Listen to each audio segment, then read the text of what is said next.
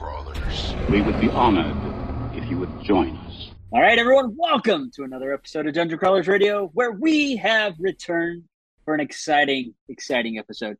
Now, some of you may think that Dungeons & Dragons is a boring game. Some of you may be excited by slaying dragons and trolls, but there is one person on the show this evening that was so impressed that not only has he made it his career, but he has also decided to go for a world record of the biggest game of Dungeons & Dragons, and that is Dax Lavine, which is with us tonight. Yay! You flatter me, Daniel. Thank you for having me on the show. Yeah, no, thank you. Dax and I have been on panels in the past, and then when I saw this event happen, unfortunately, I wasn't able to be a part of it, but there are several people that I know that were. It was amazing to see you attempt this, and we wanted to bring you on the show to talk about, not only your day job, because this is literally your day job, dungeon mastering, but going for this record. So what was the previous record, or was there ever a record before? So there wasn't currently a record for largest game of Dungeons and Dragons according to Guinness World Records. And so when we reached out to them, they said, well, if you want us to fly out, you need to have at least 500 people. So that was the goal, but we didn't just want to hit that goal. We wanted to shatter that goal and make it as hard as possible for anyone else to try to top it afterwards. If you're going to set the bar, set it high. Exactly. Yes. So where did the bar end up falling? Are we going to spoil that in the first few episodes of the podcast? Are we going to slowly build to? I don't know if first we got 500. episodes. Maybe we were at 400. Maybe it's a sad story or a comeback for next episode. So I'm dramatic as hell. So it's almost like it's you awesome. know how to tell a story for a living. I just practice a lot of practice, a lot of stories going terribly wrong that I have to improvise for. I should have rolled an insight check. That was the problem. No, you're doing great. You're doing great. So you get this idea to make this record-breaking event. Where did you have to start? I mean, obviously you contacted Guinness, but like, what took place first? So we need to clear up something. This was not originally my idea. I actually came late to this project, but this was a massive team effort. The original idea belongs to Andrew Ashby, who is the owner of the Geek Together Tavern at the Provo Town Center Mall. And he opened up his store last November and had big dreams, had big aspirations. And one of these was, hey, let's see how many people we can stuff into this mall and get a world record while we're doing it. Because one, that would be awesome, bragging rights for life, and great publicity for the store.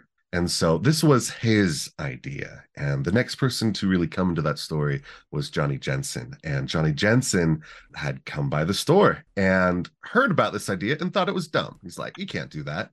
But if you were to do that, this is how I would do that. And came back a few weeks later after a lot of brainstorming with a binder full of his ideas on how he was going to make this dream a reality, how you were going to make all the tables interconnected so that they all felt that part of one story instead of just, a bunch of people playing D&D in the same proximity to one another. I want to come back to that later on when we get into logistics, so don't forget that point. Oh, so many logistics. So many. And then I came into it about a month after that, because I heard that they were doing this. I had visited the store. I heard about it. I took the flyer. And for the last 3 years, I've been working as a professional dungeon master. This is my full-time job. I started my business, Dungeon Master Direct, in February of 2020.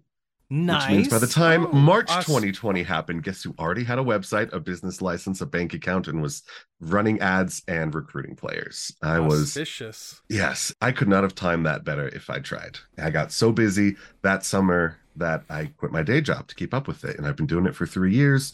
I've done corporate games, all sorts of parties with people all over the world. I think I've run over 500 games in the last 3 years. Wow. I ran a game earlier today. Actually, that's why I was able to meet tonight, because it was a corporate game. So yeah, it's great. It's fantastic, but it's been from home. It's been isolated, and I've got a cool setup now. used to not be as cool and fancy. I didn't always have, the fancy lights and bells and whistles and swords on the wall. But it's grown, but it's just been here in my room, and all my friends are all over the world, where my players are. And so in the last year or so, as the pandemic kind of got over, or people got over the pandemic, I don't know what's going on in the world right now, but I made it a goal to be more actively involved in the local community. Because there are so many great nerds here in Utah, and there's so many great stores, and there's so many opportunities to meet people. And I had spent the pandemic just living online, and I wanted to change that. I wanted to, live a dual life, I guess you could say. And so I started doing games at Life, the Universe, and Everything, and FanX. And I even had the awesome privilege of running a game at Dragonsteel Con last year. Wow. Which was awesome. And I'm going to be doing more stuff with Dragonsteel hopefully in the future. But that was great. And so for the last year, I've been, I guess, building up my resume for doing these big in-person events. So when I found out that there was going to be a Guinness record, and they didn't have a head DM exactly picked out for that. They had a writer and they had a store owner, and both of them could have done it, but they were kind of looking for someone else. That's when I stepped in with my nicely polished resume and gave them a pitch on how I would lead this event, how I would delegate things out, and kind of the structure that I saw it taking, and sort of bringing the emotional beats into the larger story to make everybody feel connected. And so then I was brought in as the third member of that core team. So it was Andrew, it was Johnny, and then it was me. We had a producer, a writer, and a head dungeon master. And so that is how it really started. By the time I came in, they had already talked to Guinness. They were already working on contracts. But when I came in, I also helped a lot with the marketing, getting people involved, reaching out to local businesses and sponsors, and getting people excited. And then there was a huge surge in our registrations because we wanted people to register ahead of time, so we'd have enough seats for everybody.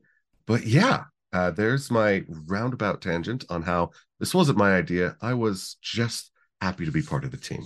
But that's incredible. I mean, even in that explanation, there are so many logistics and honestly things that could go wrong. And usually in any event of sufficient size, things go wrong all the time. What were some of the obstacles or some of the all of a sudden oh no's that occurred in this process? Okay. So as part of the event, we were in a mall, and malls are great. You can fit a lot of people in there. There's food built in, there's restrooms, there's security. One of the problems with the mall is their sound systems aren't the greatest, and malls are not built for acoustics. And so I was up on stage and I had the microphone and I was giving these dramatic descriptions and intense monologues, but not everybody could hear it. There would be this echo throughout the mall. And so the people who were close and the people on the second level, they got, the full experience, but the people on the fringes further away, that they could hear something was coming through the speakers, but with all of the echoing and all the noise, they were sort of cut off from what was happening on the main stage. And we had anticipated this. And so the suggestion that I had is that I would bring in a team of captains, some other like super GMs that would answer to me, that would go around, and they would each be over about 25 tables, and they would basically go and enact chaos in my name. I like it. What I would love to have done is been able to visit every single table, make guest appearances, look into people's eyes as they make their death saving throws, hear their taunting and their battle cries. But I couldn't be there for everybody. So I had 9 captains who did this for me.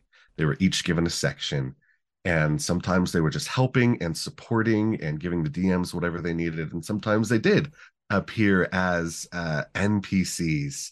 And they had some great experiences with that. All right, so getting the sound out to everyone in a way that made sense, that was mall acoustics are the worst. They're horrible. Mm-hmm. When I walked around the event, because I wasn't on stage the whole time, If I was on stage the whole time, then when would people get to play D&D, right? So I had to Right. know when to give announcements, get everyone excited, start the next act, and then let the DMs take charge, because the DMs, they're really the heroes who made the story happen.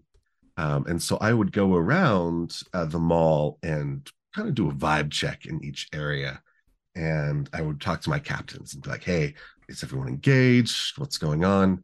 And one of my captains, Kirsten, she was great. We dubbed her the Queen of the Fringes because she volunteered for the one section that was furthest away from the main stage. And so I went over there and I'm like, did you hear any of my announcements? And she said, not a thing. Nobody knows what's going on. And I had a choice to make in that moment. Like, what do we do? How do I get these people to feel like they are part of the main action, even though they're so far removed from it? And these were people who their characters were on the wall defending it from the constant hordes of undead that were attacking. So already feeling isolated from the rest of the battle. And so I approached them as like a town crier, and without a microphone, just at the top of my lungs, started making those same announcements, and made sure that anyone who couldn't hear the microphone, they got something else from me. And I would get people to yell, I'd get people to chant, I'd get people to bang on their tables and stomp their feet, chant for the wall, wall, wall, wall, or city guard, city guard, city guard. You know, get a little bit of competition going. So just everyone felt included. And then I told them, like, if I come back, it's not going to be good. So I came back with my Dungeon Master screen in hand, and I saw players and DMs freeze, worried if I was going to arrive as Vecna and murder all of their characters. I didn't get as many chances to do that, but there were a few good moments as Vecna scattered throughout the battlefield. That's phenomenal. So yes. What an immersive experience that must have been for everybody, including, you know, you mentioned the DMs at the table, the super DMs who are the captains, yourself. We're starting to reveal more and more about what the true head count of this whole thing was. But before we get there, how long did this game last? Was there a time requirement for it to establish an appropriate record with Guinness? There wasn't a time requirement. There was a secret time requirement where we knew, you know, at what time they were going to be counting, but that was not something that we broadcast to everybody.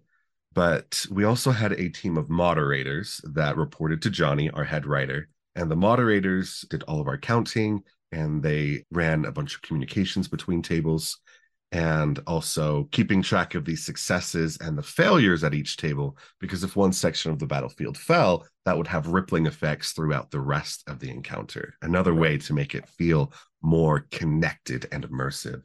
Wow. And so we had the moderators working on that.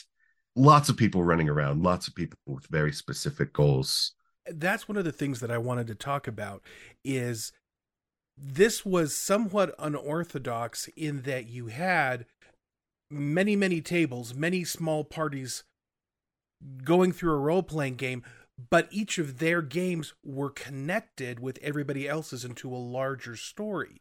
And that's not something that is very common. Usually it's a campaign, a party, a table. This is a whole bunch of them. So can you share with our listeners how you set this up so that all of them could interact with each other, and how you connected these stories so you can have a scalable adventure? Because this typical adventure of 4 to 8 party members, any more larger than that, it's just, you can't deal with it, right?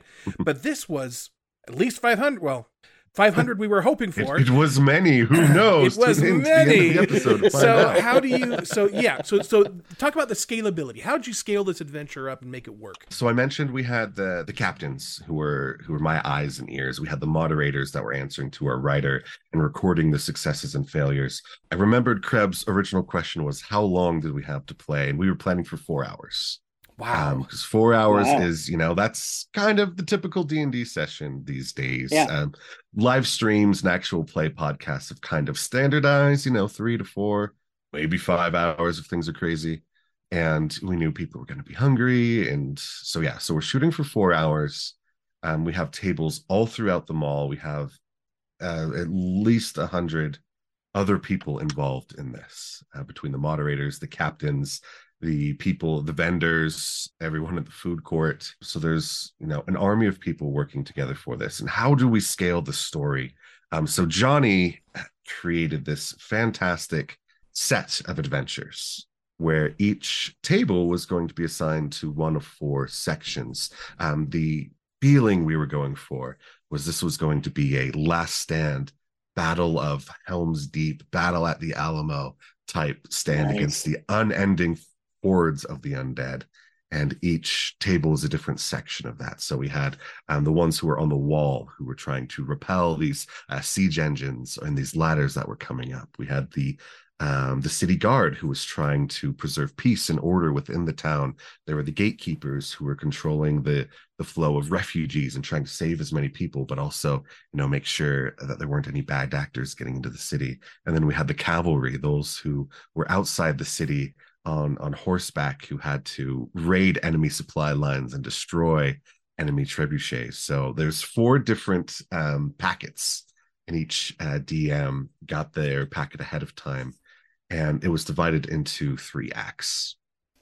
So the first act is an introduction.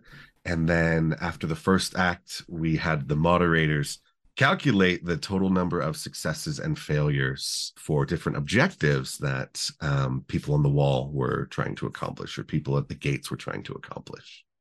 And depending on if we had more successes or more failures, that was going to affect the adventure in the second act. And each act was about an hour-ish, with a little break in the middle for lunch. And so the wall fell after the first act. And it was within 1 failure. That's perfect balance. That's dramatic. Neck and neck. And I was happy because we planned out 4 potential endings for this, with a little room to elaborate if we needed to. And as soon as the wall fell, I realized, we're 1 step closer to my favorite of the 4 endings. I want this to get dark before it gets bright again. And so the second act begins, and successes and failures are accounted for there as well. And that led into the types of monsters that were attacking the city. If the gates fall, armored trolls are going to burst through the city. If the wall falls, then Vecna is going to personally come into the city and start calling out for their goddess to turn herself over. So in real time, we got to add these new twists to the story, and I was able to go up on stage and announce, what had happened. Did the wall fall? Did the wall stand? What objectives were met? Which ones failed? And then show them how Vecna was responding to their plight. So much fun, so awesome. And Johnny did a fantastic job putting that together and making everything feel connected. Now, after this happened, and there's been a lot of talk on social media about it, people who weren't there try to make jokes like, that must be the worst if you're number 200 in initiative and you have to wait forever for your turn. But that's not what it was. And people who were there were like, no, this was connected. We did identify with the city. We had a purpose. We were all rallying behind the banner of Eldath, the goddess of light and the goddess of peace. And it was so electric being there. I'm sad that you all missed it. You need to come next time. Yes. For sure. I actually got the invite, and just out of obligation and necessity, I couldn't make it, but I wanted to. And by the way, the mechanics of this, the GM sort of design of this, if you think about it, anyone who's ever DM'd or GM'd before, your goal is to make every player at your table feel like the story is theirs in part, right? Like they have some important role to play. And let me tell you, depending on how players handle their character generation, that can be a daunting task. Some players like to make your job hard by coming up with characters where it's like, how is this ever going to fit in? But then, good GMs and good players find a way. But on a macro scale, now you're treating every table or every sort of every squadron, every squad as sort of on a macro level, like a single player at your table, right? Like this group of people is now responsible for this role or set of roles. This other group of people have this dependency and so on. That's brilliant and it's genius. But then I come back to the thought of, okay, so how do you handle character creation for that many people? Great question.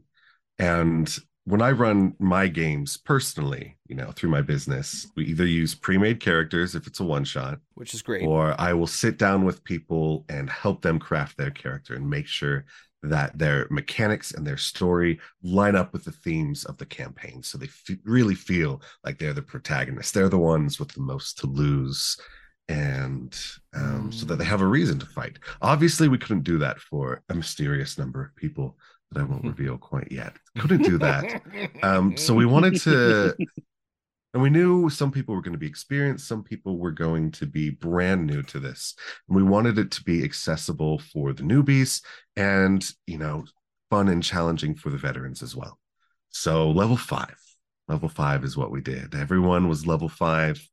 And they were each allowed like one magic item and X number of starting gold. And so people were able to make their characters ahead of time or bring them in from their other games. But level 5 is a great level because you can start being awesome. You get extra attack, you get 3rd level spells, but you're not casting spells that affect the entire battlefield right when you're at 5th level. So it was easier to balance the encounters around level 5. And we gave everyone guidelines, but again, it was up to the DMs to really deliver and make this a great experience. And some DMs were different experience levels. Some knew what they were doing. They were bringing out, tons of 3-dimensional terrain and minis and were really getting immersed into it. Some people were dressed up for this. Saw someone in like a suit of plate armor and a gloriously, Witcher-like wig. Nice. But then some people, it was rather new and they were just using the printed off maps that we had. And so my captains, their job was to help the DMs feel supported, to never like take over their tables or put extra pressure on the DMs. But we created a system where the DMs could flag one of these captains if they wanted a guest appearance. So we gave everybody 4 playing cards, 1 for each suit. So if their players needed a little bit more of a challenge, if they needed a beatdown, they would flash the clubs to one of my captains. My captains were walking around in golden sashes, so they knew who the captains were. So clubs means beatdown. If they needed some healing, they would flash the hearts. Yeah, and so the captains would come in as like a healer for like 1 round or 2 max to just help people out, make a memorable experience, and then fade into the background again so that the DM was still in control of their own story. If they flashed diamonds, that means they needed a defender, someone with a shield or someone who could help balance the tide against the undead. And if they flashed spades, well, that meant trouble. Oh. That meant we were going to send real difficulties their way. And so a lot of my captains got flagged down for this. One of them had this undead dragon that was on its death throes, crashing into the city wall and spraying things as it went. I heard some other stories about tunneling goblins beneath the battle who were just trying to get out. And of course, when I got to appear, I appeared as Vecna himself, just blasting things left and right. So yeah, it was a cool system. So if somebody needed some extra help and support, they could subtly flag us and we'd come over. But if someone was having a good time and was immersed in their own story and didn't, want to have us bring in, that's all right. We're just there to support and to help. And I told each of my captains, like, we're not the heroes. We're not the protagonists. We're the side characters. That's we're right. The best supporting characters. And they really took that to heart and made sure that it was the players who got to shine. Now we've talked about the logistics, we've talked about some of the obstacles, we've talked about the mechanisms, and this sounds insanely cool. I love everything about this. And we've already heard some hints. We've heard that there were 9 captains, where each captain was over roughly 25 tables each, which comes out to 225 tables total. Okay, at least 1 dungeon master and 1 player at each table, so we're up to 50. So it was more than 50. So that begs the question, on average, how many heads per table? And ultimately, what was the head count? Okay. Well, let me tell you about the finale. Okay, tell me Let me about tell you the about finale. You tease. Well, This is so wonderful. this I is love good. it. You can I love definitely it. tell Don't when ever he's the stop. DM. Because I didn't know the count while we were playing either, and I wasn't asking, right? I knew the count was ongoing. I didn't want to know the final number until the end. So I mentioned that the goddess Eldath was a presence, and instead of me just playing another NPC, I wanted someone to actually dress up and embody that role, to be a physical representation of the players themselves on stage facing Vecna. Folks at home, Dax would make a gorgeous goddess Elda. I mean, I could have pulled it off. I got the beard going on, but my friend Janie Eastman did a much better job than I could have, and it was so much fun playing off of her energy. So she came in, she was this ethereal warrior woman. She had this beautiful flowing dress, but we also put these leather bracers on her, and she had the spear. Because if the goddess of peace is going to war, things are serious. That is amazing.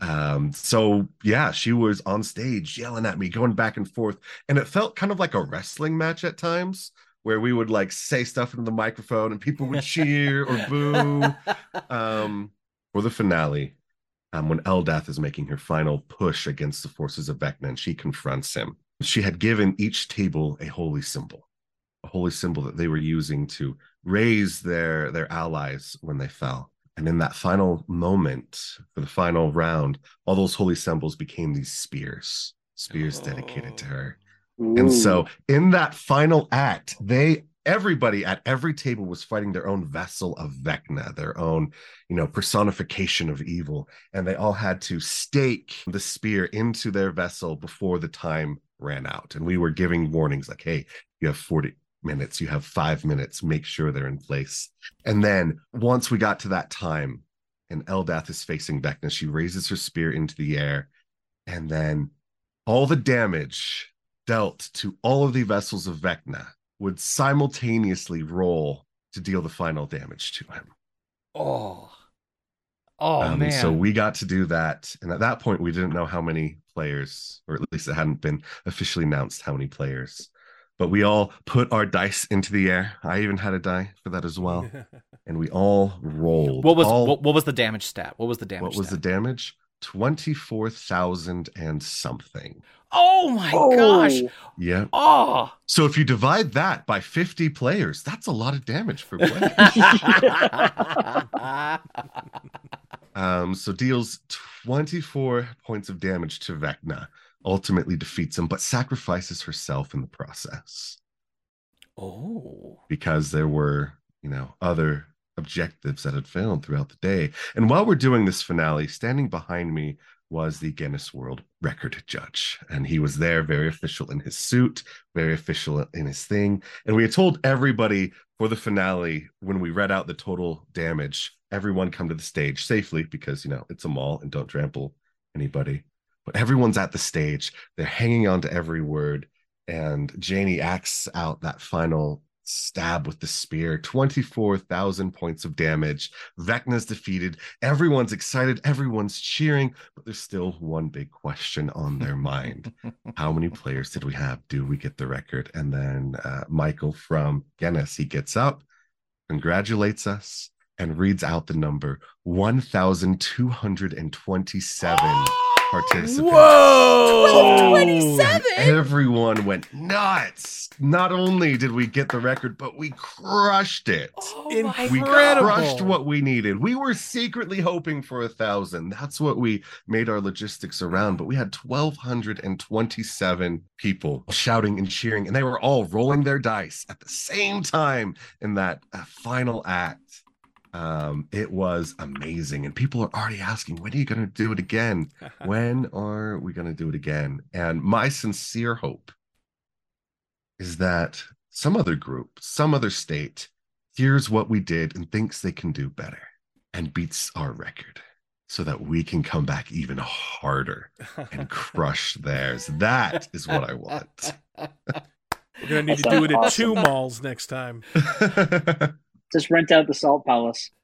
And just like that, ladies and gentlemen, Dax Lavine, professional DM, has told a magnificent story across the span of our episode. Holy smokes. Yes. That was amazing. You got to come next time. It's going to be a blast. Yes. We will. Yeah, we could have made it 12:30. But yeah, no, that's amazing. And just the fact, because the largest group I've ever ran is 14 people, and that gets chaotic. It does. But to have 1,227 people playing simultaneously and having this immersive thing that everyone was excited. I mean, just from the description of friends that I know that were there, and from what you've told, everyone was completely immersed in this. If people went to run to the needed to go to the bathroom, they were like darting off and running back. They didn't want to miss anything, and they were going to grab food and right back. It wasn't like, oh yeah, this is something cool I'm doing today. It was like, man, I got to get back. It's like when you're in the middle of like Guardians of the Galaxy 3 and you need to go run to the restroom. It's like, no, I don't want to miss anything. So you guys did a fantastic job at this. And I'm sad I missed it. Because it probably would have been one of the great, I've had many great, fantastic gaming moments, and that this probably would have been counted among those. Was any there of this will be more? Was any of this captured on video or streamed, or was there any media record that we, the plebeians who did not make it, could go to view in some part this experience? So initially we had planned on live streaming it, and for a while the stream was up, but there were some audio issues with it, and the stream ended up not working out. But there were some other people recording. I've seen a lot of cell phone footage of me on stage and a lot of the big epic moments and the Guinness reveal that's been captured on video. So nice. talk to me later, and I'll get you some clips that you can take a look at. I love That'd it. be I awesome. love it. Because it's been fun watching those videos and kind of reliving it, but also seeing it from the audience's perspective and hearing them cheer and heckle Vecna. But yeah, it was a blast. Sounds like it was so much fun.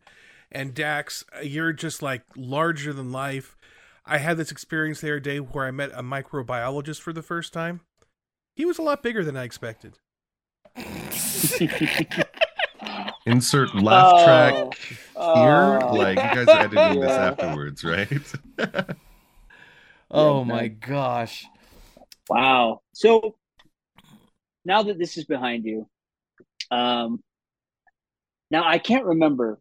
Did the D&D movie come out before Like this 2 event? weeks before. 2 weeks So, before. I mean, how perfect was this? Because, I mean, they see the movie. They see the fun and the excitement of the Red Wizards that they trying to take over the city, okay? And they come to this event. And now you put them in a city. You put them as a guard, city guard, or someone on the wall, and they get to act out what they saw in the movie or what they've played in the past in game, but on this grand, epic scale. And, I mean, you make a brilliant show of it. And then you get to a point where you have these people on the outer fringes, and you realize they can't hear you. And so you just go with it. Like every DM does when things aren't going, are kind of hectic a little bit, you just roll with the punches. And then you start circling out there as a town crier, or I love how you're like, you don't want me to come back, but I love that, it's kind of that, like that shirt, that says about a DM smiling. By the time the DM smiles, it's already too late. I have that on a coaster at my desk right now. The DM is smiling. It's already too late. Yeah.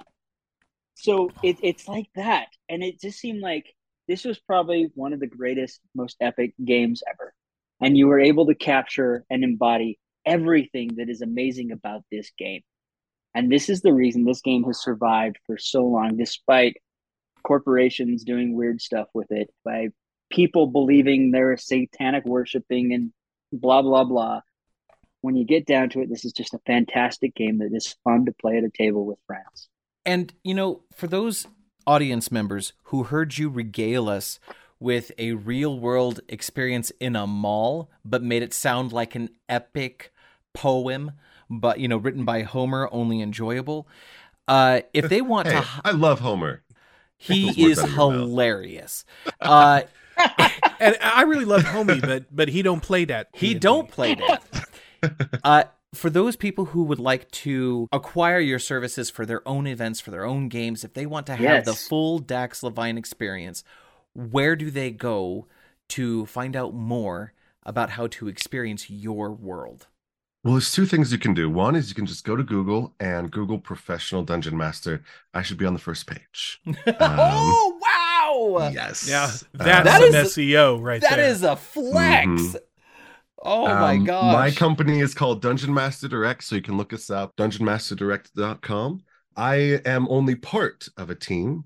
I've got 2 other DMs who are working for me, and we're going to be expanding the team this year as well to get bigger and do even more exciting things. I do private events, I do corporate events, and I'm starting to do more things in person. We've got great venues nearby with Evermore, and I didn't even talk about the live stream I did at Evermore the week of the D&D movie.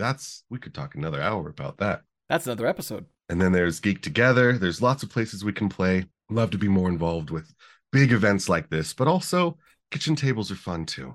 Go on to the website, get in touch with us, follow us on all major social media channels. And I just started a podcast like 2 weeks ago. What? Yeah, like 2 weeks ago. Dungeons and Dax. Oh, nice. 7 episodes nice. are out. I've been doing like 2 a week, just trying to get them out. And we've been talking more in depth about these cool events. So I talked about the live stream that I did with Evermore with a couple of my guests, and I had really in-depth conversations with the writer of our Dead Wars Guinness World Record event, Johnny Jensen, who I mentioned. I also interviewed Andrew Ashby, and we talked a lot about the logistics side of this event, if you're interested in that. And I talked to Janie, who played Eldath, and sort of bringing this character to life, because there's so many aspects, and this is not something that I did alone. This was not the Dax Lavine show. It was a collaborative community experience, and all I did was just point everybody in the same direction. And once everyone was facing the same direction, they're the ones who charged in. They're the ones who took their spears and fought valiantly. That is incredible. So once again, folks, Dungeon Master Direct is the company, the team that Dax is on, and the new podcast, Dungeons and Dax. Fun fact, I just rolled my observation skill, and I found your podcast and immediately signed up for it. So your compulsion, your psionic compulsion absolutely worked. I have dozens of followers now. Dozens! All right. Now, as we get to the end of our episode, there is a small tradition that we like to do ever since I infected Dungeon Crawlers Radio with this practice. And it is our beloved lightning round. Now, Woohoo! Lightning round. Now, this is typically held for first-time guests with special lightning rounds for those return guests. So, Dax, if you return, I will come up with something different. But this particular lightning round is extremely simple. I'm just going to lob some questions at you, rapid fire, and I just want the first answer that comes to mind. Nothing special. No need to do any research. Just first thing, top of mind. Sound good? And you won't be thrown off of a bridge. And you Are we won't looking be for thrown off the one-word bridge. answers? Or are we looking for miniature tangents? Rapid answers, but if an answer got it. requires a little explanation, that's okay. Okay, all right. Okay, are you ready for the lightning round? Ready for the lightning round. All right, let's do this. Ready, set, go. Dax, what is your favorite color? Favorite color? Black. How old were you when you played your first RPG? 10. Do you still have your first dice set?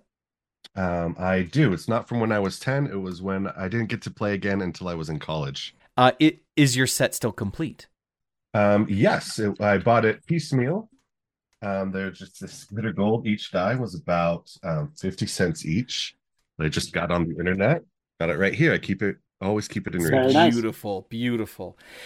And finally, what is your stance on the 1983 sci-fi fantasy film Krull? That was long before I was born, so I have no opinion on it.